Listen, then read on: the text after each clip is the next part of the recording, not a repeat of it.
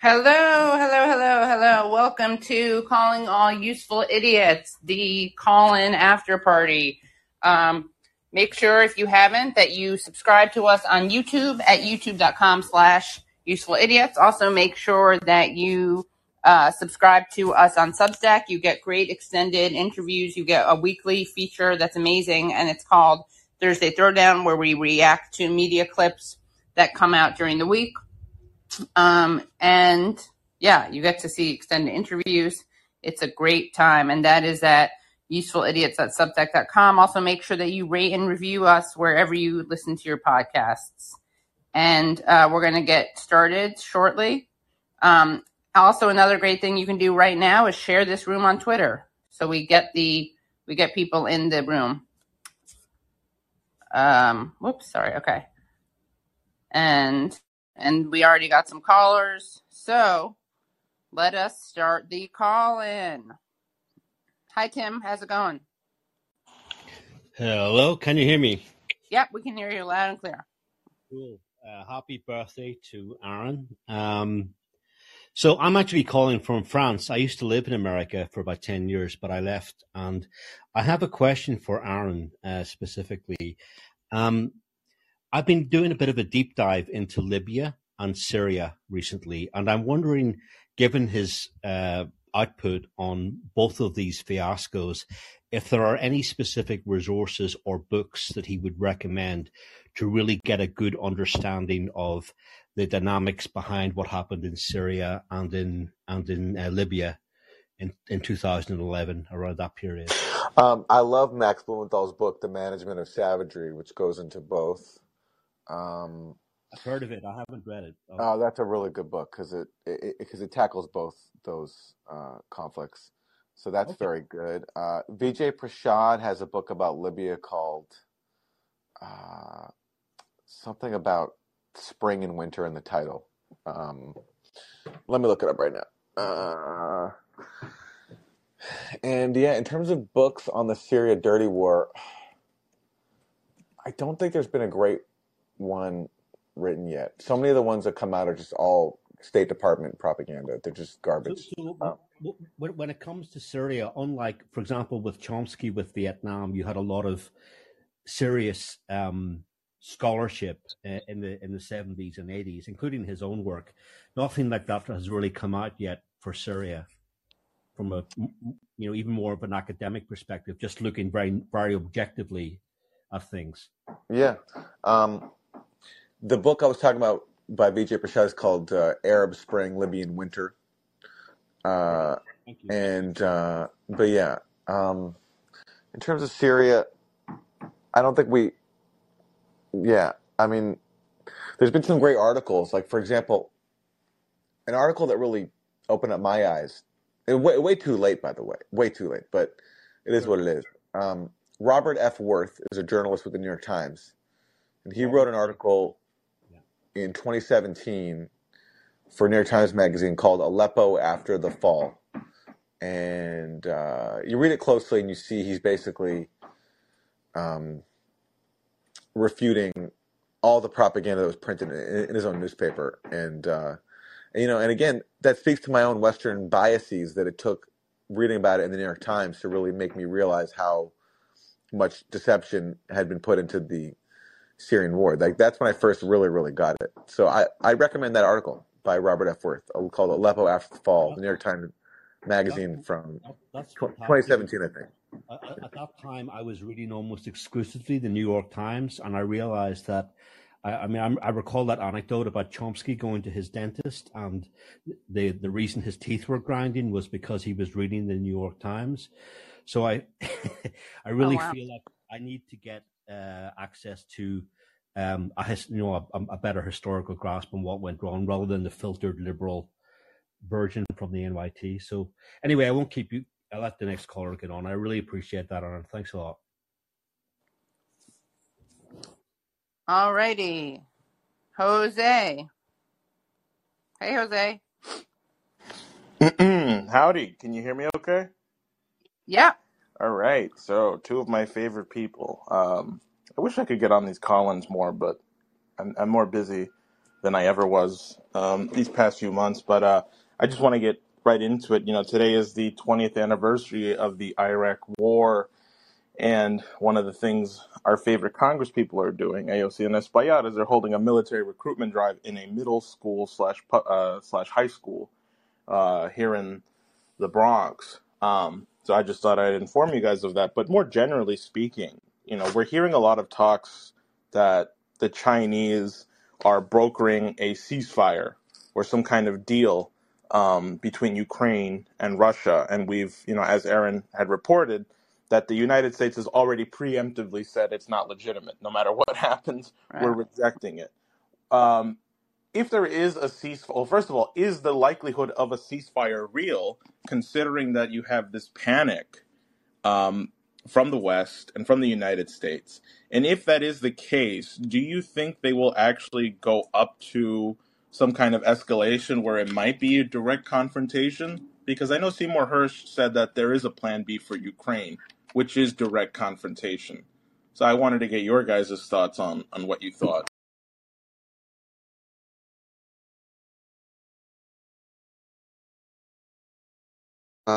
Well,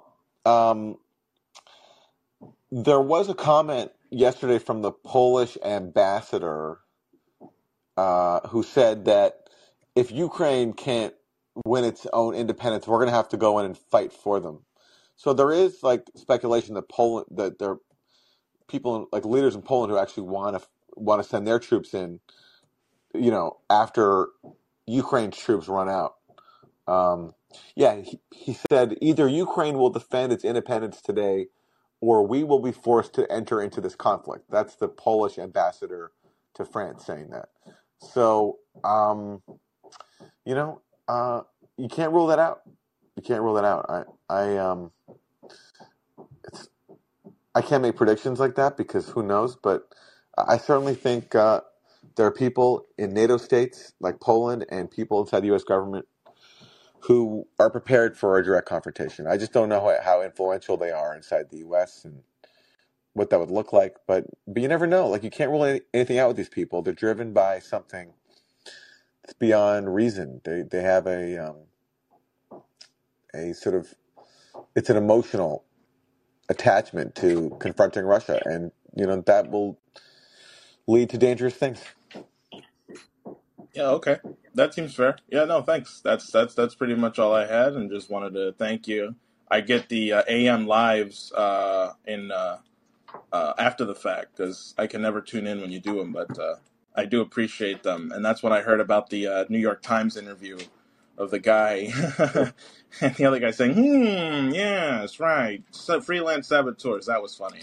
So It was very, very funny. I love that clip. It's yeah. Cy Hirsch read it out at a recent speech he gave because it was Yeah, so that was funny. funny too. His recitation at the National Press Club. Yeah, Yeah. that was good. Yeah. So anyway, okay. Well, thanks, guys. That's Great all to I hear got. from you, Jose. Thanks for calling. Yep. All right. Bye-bye. Okay, William. Hey, Pop-up window. When you're done, Hello. here to mute. I haven't been here for activate. a while. I've been busy. But anyway, I just got through reading Gone with the Wind this Saturday by Margaret Mitchell. Incredibly good book, but it was enlightening because it let me know that a lot of the attitudes that they had in 1865, we still got the same attitudes today. And anyway, that's not what I called about. I called about Harriet Tubman. Now, several years ago, they talked about putting Harriet Tubman on a $20 bill. Right. I think it's about time to do that. Because, first of all, I mean, everybody knows about her work in the Underground Railroad and all that stuff. But a lot of people don't know that during the Civil War, she was a spy for the Civil War, for the North. And she is the first female to lead U.S. troops into battle. Hmm. She's also What was the other thing she did? She also had narcolepsy, which made everything she did that much more impressive. Yeah, I mean, and the thing is, and so she would just fall asleep all of a sudden. Yeah. So I've never actually read a book about her. I just downloaded a book from the National Library Service, so I'm gonna be tackling that book as soon as I get off this call. I know. After the war was over, she applied for a pension. You know, so apparently she was doing all the stuff that she did during the Civil War. She was not getting paid for it. She wasn't like I guess she wasn't an official soldier or whatever, and or a member of the U.S. military. So they refused her a pension. Wow.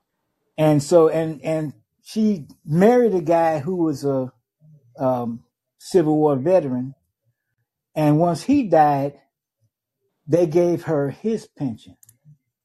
And the reason why I say this would be this perfect, profound, poetic justice. Her pension, after all these years of fighting to get a pension, her pension was $20 a month. So to put her face on a $20 bill would be perfect. Yeah. So that's all I got for you today. And I'm gonna read this book, and I'm gonna come back because I apologize for not having any like real specifics, and you know I wish I could tell you like exactly what regiment she led into battle, and like you know I know she got in the water in one of the harbors out there, and she found out because one of the harbors was mined, and she found out where all the mines were, and so when the ships came in, she guided them around all the mines and all that kind of stuff in the harbor. But I can't remember what harbor it was or when it happened and all that. I just remember reading all this stuff about her. I've never actually read a book specifically about her. And like I said, I just downloaded one a few minutes ago, and I'm going to start working on that as soon as I get off this call. But anyway, that's all I got for you. But thank you for let me. Oh, and I'm gonna be writing my congressman and Joe Biden and Janet Yellen and all that, and put this before them. But I want to make sure I got a lot of specifics that I can name about her. You know what I mean? To tell them that hey, it's time to do this. Yeah. And history is important, obviously, as we learn from just the coverage of the Iraq War. So thanks for this. Yeah. All right. Thank you, guys. Thanks, William. All right. Bye. Bye. Laura. Hello, Aaron. Hello, Katie. Happy belated birthday to you, Aaron. I wasn't able to call in last week, but I did listen to the call in afterwards. I don't know if you remember me, but I called maybe a few months ago. I'm from Canada. One of the biggest issues politically affecting Canada right now is immigration coming in from the United States. And what's been happening is that, both the political machinations of the governor and the mayor of New York City have been busing people from New York City up until the rural border of Quebec, which is one of our provinces. And I guess I'm just wondering, what is the solution to this, if any, and what is the ideology behind doing something like that when most progressives, most people, and even most conservatives don't believe in like a safe third country kind of thing, because the United States themselves wants remain in Mexico policy, right? Like what's the rationale for different policies for the United States and then trying to then push those policies onto Canada? And just personally, I believe in open borders, but that I'm just wondering about what the American belief is. You mean like what the American rationale for having double standards is? Well, now that you phrased it like that, hypocrisy is Americanism, but I not in a mean way. Hypocrisy is politics everywhere. But I guess I'm just wondering if maybe Americans don't know about this. It's a big thing in Canada because we have about 1/10 of your population. So having like I don't mean to phrase it unkindly, but having busloads of immigrants coming in a very sudden way to us is very overwhelming. But anyway, I just wanted to say, yeah, what is maybe Americans don't. Yeah, probably not. I think that most Americans don't know, and I also just think it speaks to the entitlement that we see, like that we go over on Monday morning. The United States living by different rules that they like to talk about the rules-based order, which is of course not rules-based and disorder and whatever benefits the United States elites. So what you're saying is, I think, pretty consistent. And it's a great question. Okay, and I don't want to take up too much of the call of this, just because it's not necessarily related to your video from before. But do you think that there's any space of agreement between Canada, the United States, Mexico, and any other country that may be experiencing a large amount of ground over the border immigration, or is it just a problem that's going to remain forever because of terrible people misunderstanding about immigration and racism? Sadly, I think the latter.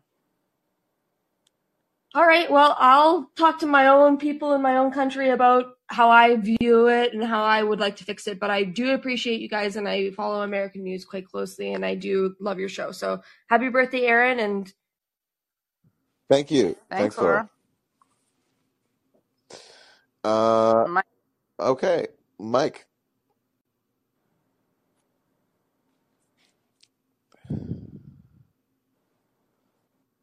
Hi, Mike. Unmute yourself by hitting the mic icon. All right. Uh-huh. I'm here, I think. Can you hear me? Yeah, we can hear you, yeah. Yeah, I'm sorry I missed your show. I'm waiting for it to pop up so I can watch it. But I got this article on my Facebook the other day. Pro-Moscow voices tried to steer Ohio train disaster debate. I don't know if you guys talked about that on Yahoo News. I just wanted to... I don't understand how people can read an article like this, and it talks about pro-Kremlin, pro-accounts, pro-Russian accounts, but they don't have any evidence in this article at all for any of their assertions, as they argue that these so-called Russian accounts are spreading disinformation. And it's the guy that put it on Facebook. I point that out. People just automatically believe these sites because they're authoritative, or they're considered acceptable sites to believe, even though they have no. They call some company called Reset as their source, identified by Reset, a London-based nonprofit that studies social media's impact on democracy and share with the Associated Press. It says, the report's findings indicate Twitter is allowing Russia to use its platform like a bullhorn. But there's no evidence anywhere, and people put this on there as fact, and it's supposed to be an article about misinformation, as they throw all this stuff out there without any evidence. I mean, do you guys see this happening all the time? Well, that article was so funny. So basically, people online are criticizing the response to the train disaster in East Palestine. And of course, because the Russiagate playbook is to deflect any criticism of U.S. elites by chalking up any kind of dissent to the work of Russia. Of course, they rolled that out for East Palestine too. Right. What they do is they find these fake disinformation groups as Matt Taibbi's been exposing a lot recently in the Twitter files, to like provide some information which they can use as their source. So the Associated Press reports this and then sources this to some, benign sounding think tank. And who is a think tank? In this case, they're called Reset. And who funds them? It's Pierre Omidyar, who's a billionaire oligarch who's behind The Intercept, but also a bunch of neocon scam disinformation groups, including the one that said that I'm the most prolific spreader of disinformation on Syria. That was another one. Like he also funds the Institute for Strategic Dialogue, and they put out a report saying that I spread, and then that produced a report in The Guardian. So it's a feedback loop constantly where you get these scam groups to come up with fake Russiagate claims, and then you get the media to report on them as if they're true. And so the article, let me just say so people listening know, the article, as you referred to it, Mike, it's from the AP, and it says pro-Moscow voices tried to steer Ohio train disaster debate. And the tweet from AP Politics is pro-Moscow Twitter accounts tried to steer America's online conversation about last month's train derailment in Ohio. The accounts posted misleading claims and anti-U.S. propaganda designed to spread fear about the toxic spill and mock the U.S. response. And of course, we're just getting more information about how this fear is justified because there are things like carcinogen levels that we're just learning about, which are very high. And this is something we saw a lot in 2016 when all like Black Lives Matter coverage or Green Party coverage, all that stuff was alleged to be Russian meddling in the elections. Yeah, I mean, it says on here that some of the claims are verifiably false, such as the suggestion that the news media had covered up the disaster, and that the news media did not cover that disaster. Right. It had to be. I mean, I started hearing about it from independent news. I don't know if I heard it from you guys, but similar type online news organizations that are more independent, and then they got pushed into the limelight, but corporate news wasn't reporting on this train disaster at all for at least a week. Right. Yeah, the Lever did a lot on this. Yeah, that's right. Yeah, he pushed it up. Yeah, that's right. Yeah. Okay, well, thanks. I just wanted to bring that up because it's just so crazy how people it's like, what do they call it? When you have two opposing views in your head at the same time, and the people can read something like this and they just believe it all. And it's just as much disinformation as if what they're pointing out, if that's disinformation. But that's the thing. Nobody really knows. But people, it's more like religion. People trust certain things based on their belief of whether they're right or they're good or evil. And they'll just believe something that they read from a certain source rather than, and if AP came out and said the earth was flat, it's like you get all these people saying the earth was flat. Yeah. just because, well, the AP said it, so it's got to be true, right? It's crazy. So thanks a lot, anyway, thanks. Thanks, Mike. Okay. Udita or Udita, tell me how to pronounce it. Unmute yourself by hitting the mic icon. Oh, okay. Jonathan. Hello. How's it going? So far so good. I just got off of my 48-hour stretch, and I'm packing up after the grocery store. But I thought I'd have Uditya in front of me, but I'm ready now.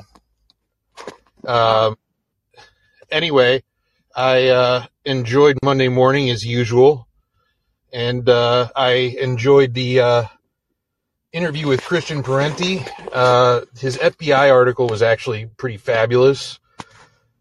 Even better, if possible, than the article you interviewed him on a couple of weeks ago, which also was very, very good. Although, I would like to say people really need to quit asking Christian Parenti about economics. He doesn't know. Like Jon Stewart knows more about inflation than he does. Ow. But the FBI article was fabulous, and it just happens to coincide. Like, you remember when Aaron Good sent me down that rabbit hole I've gotten through like 5 or 6 books on it, and I think Parenti's FBI article is really on the right track.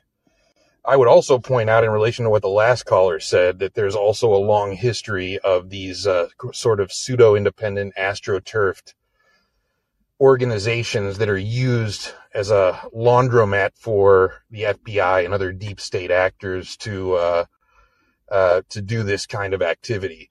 And, they may have a little more sophisticated sounding names now, but, back in the day, it was like, the National Security Society and, the American Liberty League and people like that would kind of feed this sort of, intelligence or whatever to, the FBI itself.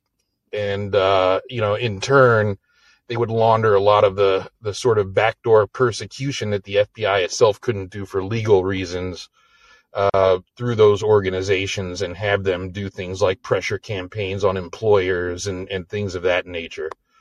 So it plays into, there's an intersectionality between different areas that you guys are covering, which I think is kind of fascinating, actually. That's all I got. All right. Thanks, Jonathan. Thank you. Okay. From Jonathan to Johnny. Hello, can you hear me okay? Yep. Okay, great. I'd just like to plug in a video series that I discovered maybe about 6 months ago, maybe a year ago, that I think it's really helpful in understanding what it is that we're dealing with, how corruption in the media and in society, the reason for all this that we're dealing with. And that is a 5-part series on YouTube called This is Neoliberalism. I don't think there's any better explanation of what we're dealing with than that 5-part series. And what I would stress in that series is Friedrich Hayek's understanding and argument with John Maynard Keynes on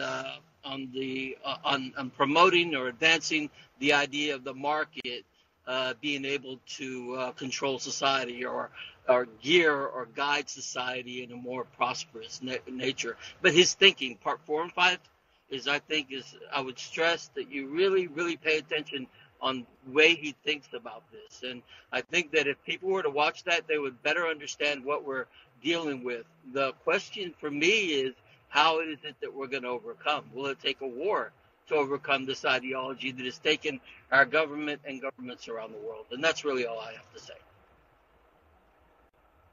Okay, thanks for the recommendation. Thank you. All right, bye.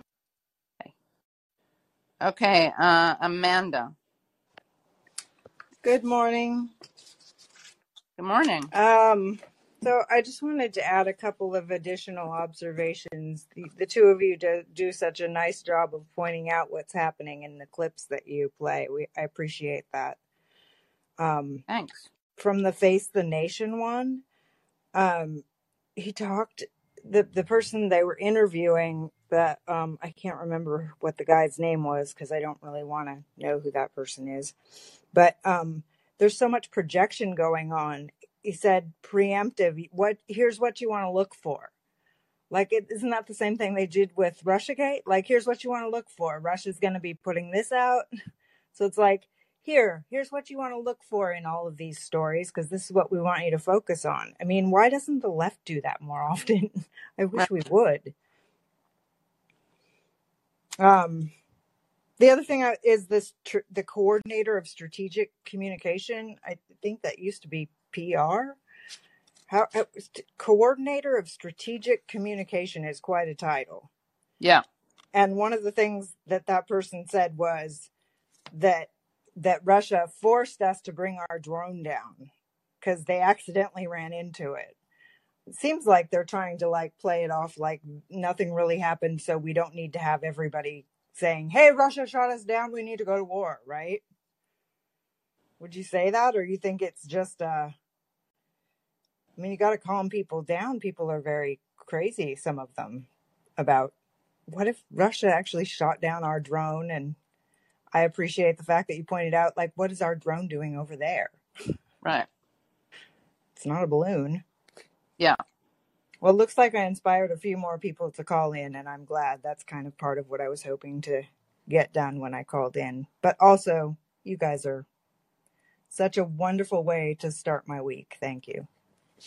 Thanks, Amanda. Well, thanks. And there were people like Lindsey Graham saying we had to respond to the drone being shot down. So I think, maybe the Biden administration was trying to calm some of those, or was trying to respond to some of those calls because, Tom Cotton too was saying like we need to respond. Like they wanted to escalate, but I guess thankfully some cooler heads prevailed. But again, why is that drone flying there in the first place?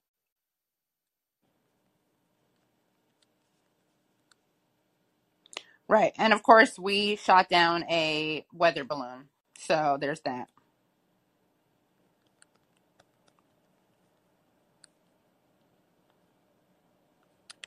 Okay. Thanks, Amanda. Charlie. Hello, can you hear me?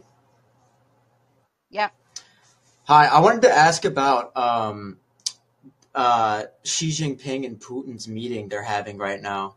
And specifically, I want to ask about what you guys think the potential consequences could be if some kind of a peace deal or peace negotiations of a serious matter actually begin. Because what I'm thinking is we've already explicitly labeled the potential of a peace deal as a threat. But I'm wondering if you think, like, how committed are we to the war? Do you think that this peace deal could actually escalate and cause us to panic and double down on saying no to peace and maybe even, escalating further and more rapidly to prevent peace? Or do you think maybe because we're afraid of being overshadowed by China as the peacemaker of the world, do you think maybe it could cause us to ramp up and propose our own peace plan? I'm kind of just curious as to what Great you think. Questions. Those are great questions. Yeah. I don't know, but I think you're asking the right questions because can the U.S. tolerate a peace deal, especially one that it doesn't impose itself? And that's a great question because these people, they're not driven by rationality. They're just driven by wanting to control everything. And so if a peace agreement happens that's outside of their control, can they tolerate that? I don't know. But I think that's a great question. Yeah, I guess as a follow-up then, do you think there is any chance of Ukraine being willing to sit with China and talk concessions over at all? Or do you think they'll, put forth some ridiculous ultimatum and kind of reject the peace talks altogether? I don't know. Zelensky, I think so far has been he's been kind of all over the place. Like initially, in the first weeks of the war, he spoke to Russia and they reached a peace deal. The U.S. blocked it, and then since then he's taken a really hard line stance of no negotiations, no nothing. So he's hard to read. I don't know. It really depends on who has his ear and what's going on internally, but which I don't have a really good read on. So I don't know. But great question.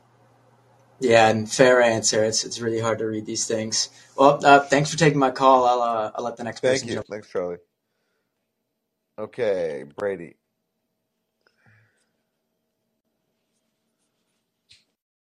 Hello. I apologize for being at the basketball court yesterday while I was in line. That was embarrassing, but I have some good news. I came up with another cool idea called Force the Toke, where we just encourage the cannabis legalization fully, just treat it like the plant that it is all the way across the entire world, the globe, so that if we all die in a nuclear holocaust, at least we can go out enjoying some nice herbs at the same time, just like enjoy that before everybody dies, I think would be something good. And also it's the one thing that's kind of like preventing me from really just like embracing China's policies is like the fact that I can't travel to China and smoke a blunt at the same time really bothers me. It's the only thing that's like preventing me from going over there, honestly. And so I really, on a serious level, like it could solve world hunger. It could lower medical costs globally for so many reasons. It could solve, I think, more problems than we're even aware of yet, as well as, lowering alcohol consumption and protecting our brains as well. CBD will actually protect your brain cells from the damage that alcohol can cause, as well as we know, traumatic brain injury. Football players could be smoking CBD on the benches and literally protecting their brains while they're out there doing their thing, as well as any athlete or anyone who's doing anything like that. Like if you're rock climbing, something like that, it's just something that needs to be available to humans. That's just okay. it. Force the toke. It's better. Force the toke. Yeah. Okay. Pseudonymous 1000. Tongue twister. Okay, go ahead. Pseudonymous 1000. It's meant to sound like a vacuum cleaner, like a early pretty good. Jeff Koons Hoovers from the 80s. They were like art market allegories of just the art market voraciously sucking everything up that was being presented at the time.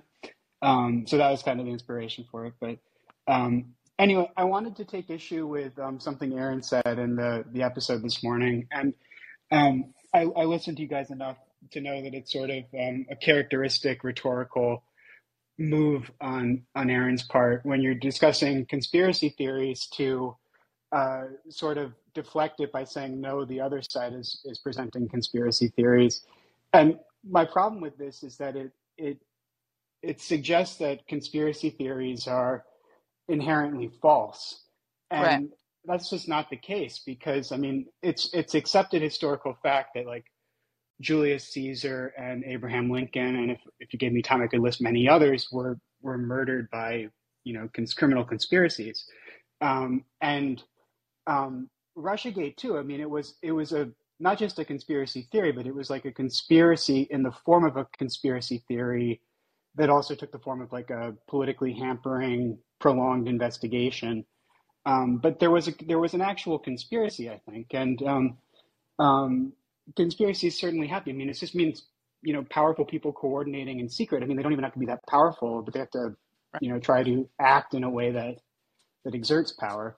But that's something that is fully within the realm of human possibility, and it's documented and known to have happened many times in the past. So I just wouldn't use and if you look at I just looked at the engram on Google for conspiracy theory.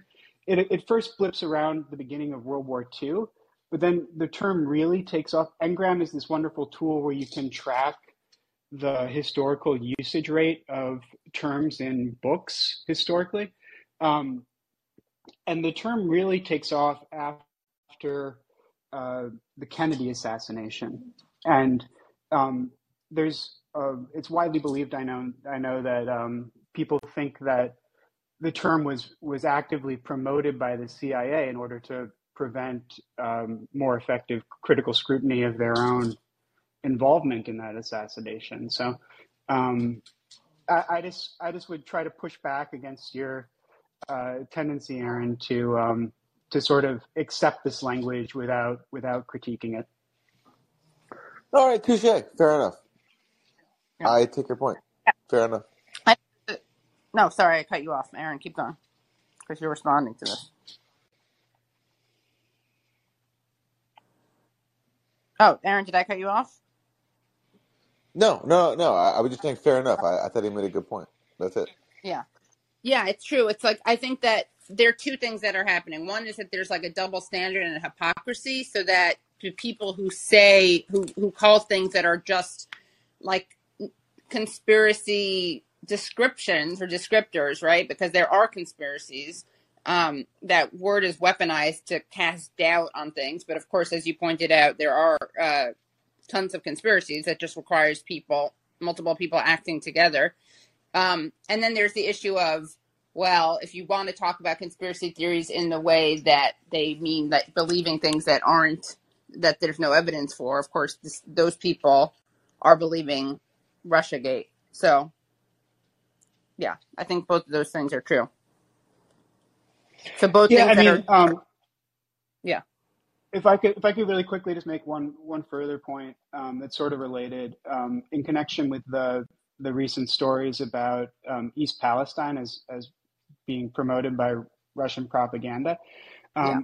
I mean, this is a kind of conspiratorial tendency of the CIA that actually has a long history to blame internal discontents within the United States on Russian propaganda. And it's really, if you look at the history, it's quite disreputable or discrediting, because for personal reasons I won't go into here, I've done a fair amount of research on the former CIA director Richard Helms, who was the director of the clandestine service at the time of the JFK assassination, and also a major liaison figure with the Gelin organization. And his first New York Times appearance, which has actually been scrubbed from the New York Times website, but which I found in 2019, it's been scrubbed since then. It's I think still available through ProQuest, but it's him testifying to Congress about how the Soviets are pushing these. He uses the term, this was a period term at the time. He says like Negro horror stories about their treatment in the United States, and this is at a time of, when the Klan was pretty powerful in resisting the civil rights movement, and when there were genuine horror stories that I think today almost everyone in the United States would acknowledge. I mean, not everyone, but most everyone. And the idea that this is continued today, I mean, it's not only with East Palestine, but people also talk about how Black Lives Matter will get amped up and promoted by Russian propaganda in order to magnify divisions within the United States. And this is something that just has a long history in terms of CIA and FBI narrative manipulation and of U.S. domestic politics. And, I'm glad to see that there was rejection and mockery and pushback about the East Palestine story. I mean, it was so absurd.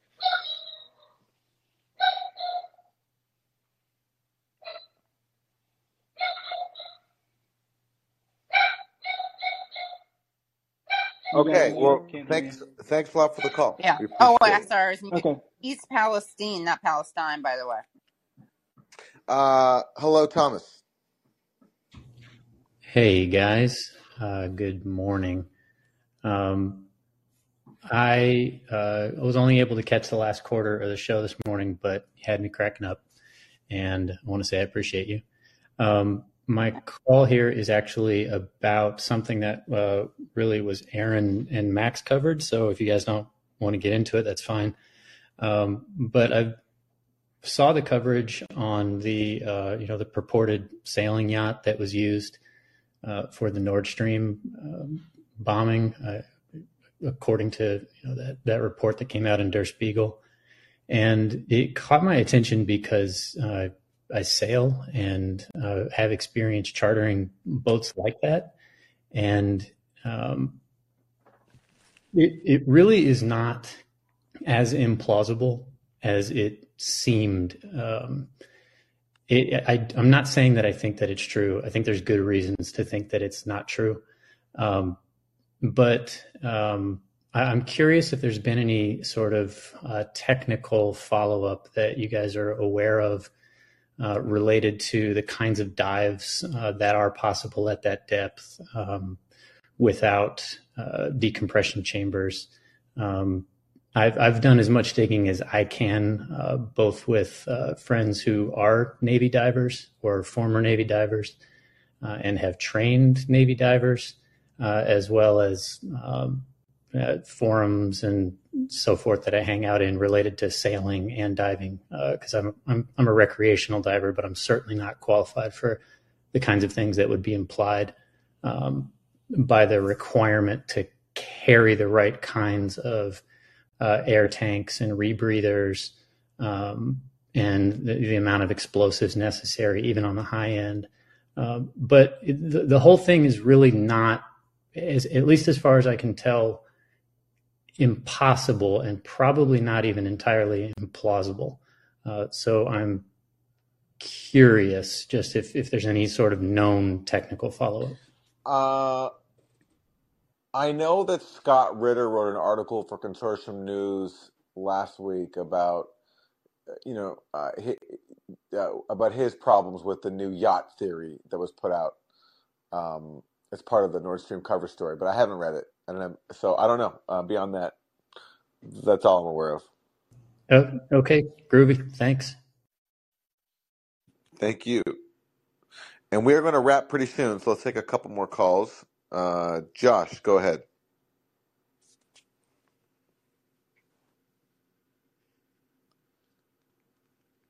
Unmute yourself by hitting the mic icon.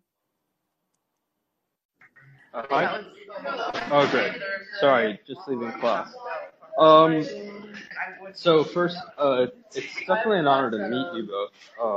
I've been following Aaron's work for a while, so great work on the OPCW and all of that.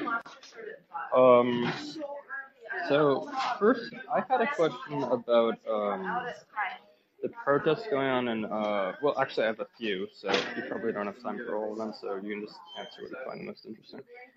So first, question about protests in France and Athens. So for France, basically, they have protests, like, like all the time, the French. But it never really seems to, like, overthrow the government. It just seems that peacefully, I mean, obviously. It just seems to kind of like, limit neoliberal austerity policies, like the whole retirement age thing. When do you think that that might have like a 20? And I have a few more after if you have time for it. What did you say? When do we think that might what? I didn't hear what you said. Oh. Josh? So before it was really loud, and now I can't hear at all, but I can't hear what you said at the end.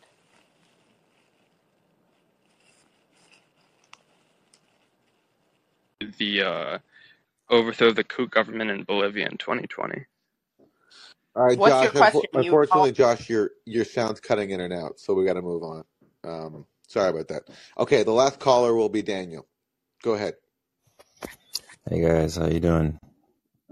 Hi there.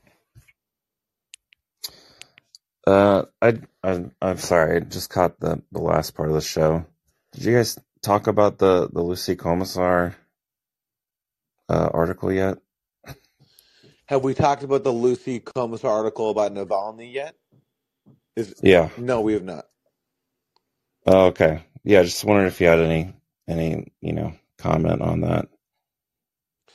So for those who don't know, Lucy Commissar wrote an article, and then the Gray Zone published a version of it, and she was taking apart the Navalny documentary. And apparently for her sources, she used AI to generate some of her sourcing. And Max Blumenthal of the Gray Zone didn't catch that when he published it. And when he did, he amended her article to remove all those sources that cite AI. And either he found sources to support the claims that initially used AI, or if he couldn't find sources for them, he removed those claims. But then she apparently wrote him and was not happy with him doing that, so he took down the whole article. And that's what happened. It's interesting. I mean, like, to me, that is like the dictionary definition of an awful media moment, you know? Okay. Yeah, I think using AI for sources is, I've never heard of that before. And it was ridiculous. And so it was corrected. And yeah, that's what happened. Look, it was a huge error on her part, and it was an oversight on the part of the Gray Zone to miss that. But ultimately, as far as I know, there were only a few claims that ultimately couldn't be supported, and those were removed, and the other claims could be supported, and their other sources were found for them, as far as I know. And obviously, people who don't like the gray zone and the work we do are going to try to use an incident like this to try to discredit everything else we do, because they can't challenge what we do on everything else. So I understand for them Everything this is a else, very really? big moment. Yeah. Are you Well, serious? yeah, I am serious. Wow. Daniel, have you written an article challenging the gray zone's reporting? Have I what? Have you written an article Have I challenging the gray what? zone's reporting? You didn't hear my question? Have I written Should I say an it one more time? article? Why would I do that? Well, you seem to I'm be not a very journalist. okay. So then, if you're not a journalist and you seem very confident in disparaging the gray zone, but you can't produce an article Yeah. yourself on it, then I don't think you should be so cocky about it. But look, yes, if you're asking me, was that stupid to cite AI on her part? Yes, I think it was. But it was corrected and dealt with, and that happens sometimes It wasn't when outlets corrected. make It wasn't dealt with. Absolutely not. Deleting okay. an article isn't a correction. Okay. Well, actually, Like that's okay. Hold on a second. The mistake. Stop talking. The corrections were made, but when the author of the article objected to those corrections, Max decided to take the whole thing down. So that's what happened. That's what happened. It was really unfortunate. It was a huge oversight on Max's part to miss the fact that there was AI being cited. But at the same time, to me, this was written by an outside writer. This was not even a gray zone writer, and things like this happen sometimes. And it was addressed. So if you want to, you're free to interpret from this what you want to. But I just note that, for example, one of the biggest sources of to make this an issue was Bellingcat. And Bellingcat, by contrast with the gray zone, when I caught them citing a fabricated source and drawing unsupported conclusions from that fabricated source in an OPCW story, they added a bullshit correction at the top, or a bullshit update at the top that didn't actually address the substantive problems with their article, and they didn't retract it. And now they're trying to make an issue out of this article where actually Max did make corrections and ultimately retracted the article. So the people... That's not a retraction, that's a deletion. Those are two different things. Okay. A retraction would say this article was incredibly... A retraction would say this article sourced completely fabricated links. If you go to the correction, and now it doesn't exist, so that people can't find the ridiculous mistake that was made. So go to the Wayback Machine, and you will see that there was actually initially a correction made, and it said that for the claims that were unsupported, those have been deleted, and those were wrong. Like your language around it is very flowery. I love that. And for claims unsupported. That actually, well, yeah. If you couldn't find evidence for a claim, then it's they're not unsupported. They're fabricated. They're fabricated. Okay, so yes, if there were claims in there that were wrong, and you say I don't actually know what even claims you're referring to. So, but maybe they were fabricated. Fine. If they were baseless, then yes, you can call them fabricated. Then those were removed, and if there are claims that were supported, evidence was added for them that didn't come from AI. That's what happened, and then it got ultimately pulled because the author. It didn't just come from AI. The AI generated completely fabricated links. Okay, so in that case, again, So in that case, the claims were wrong and they were corrected. So listen, Daniel, you have made your point.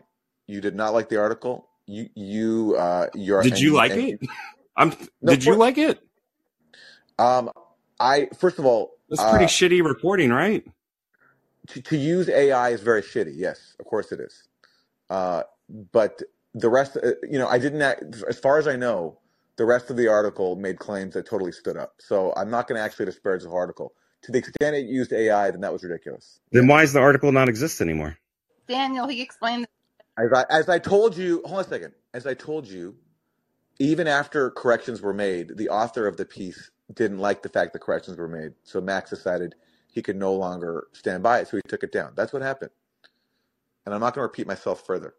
And we'll wrap it there, as promised. So thanks everybody for tuning in. UsefulIdiots.substack.com, and we'll see you next time. Bye, everybody. Bye, everyone.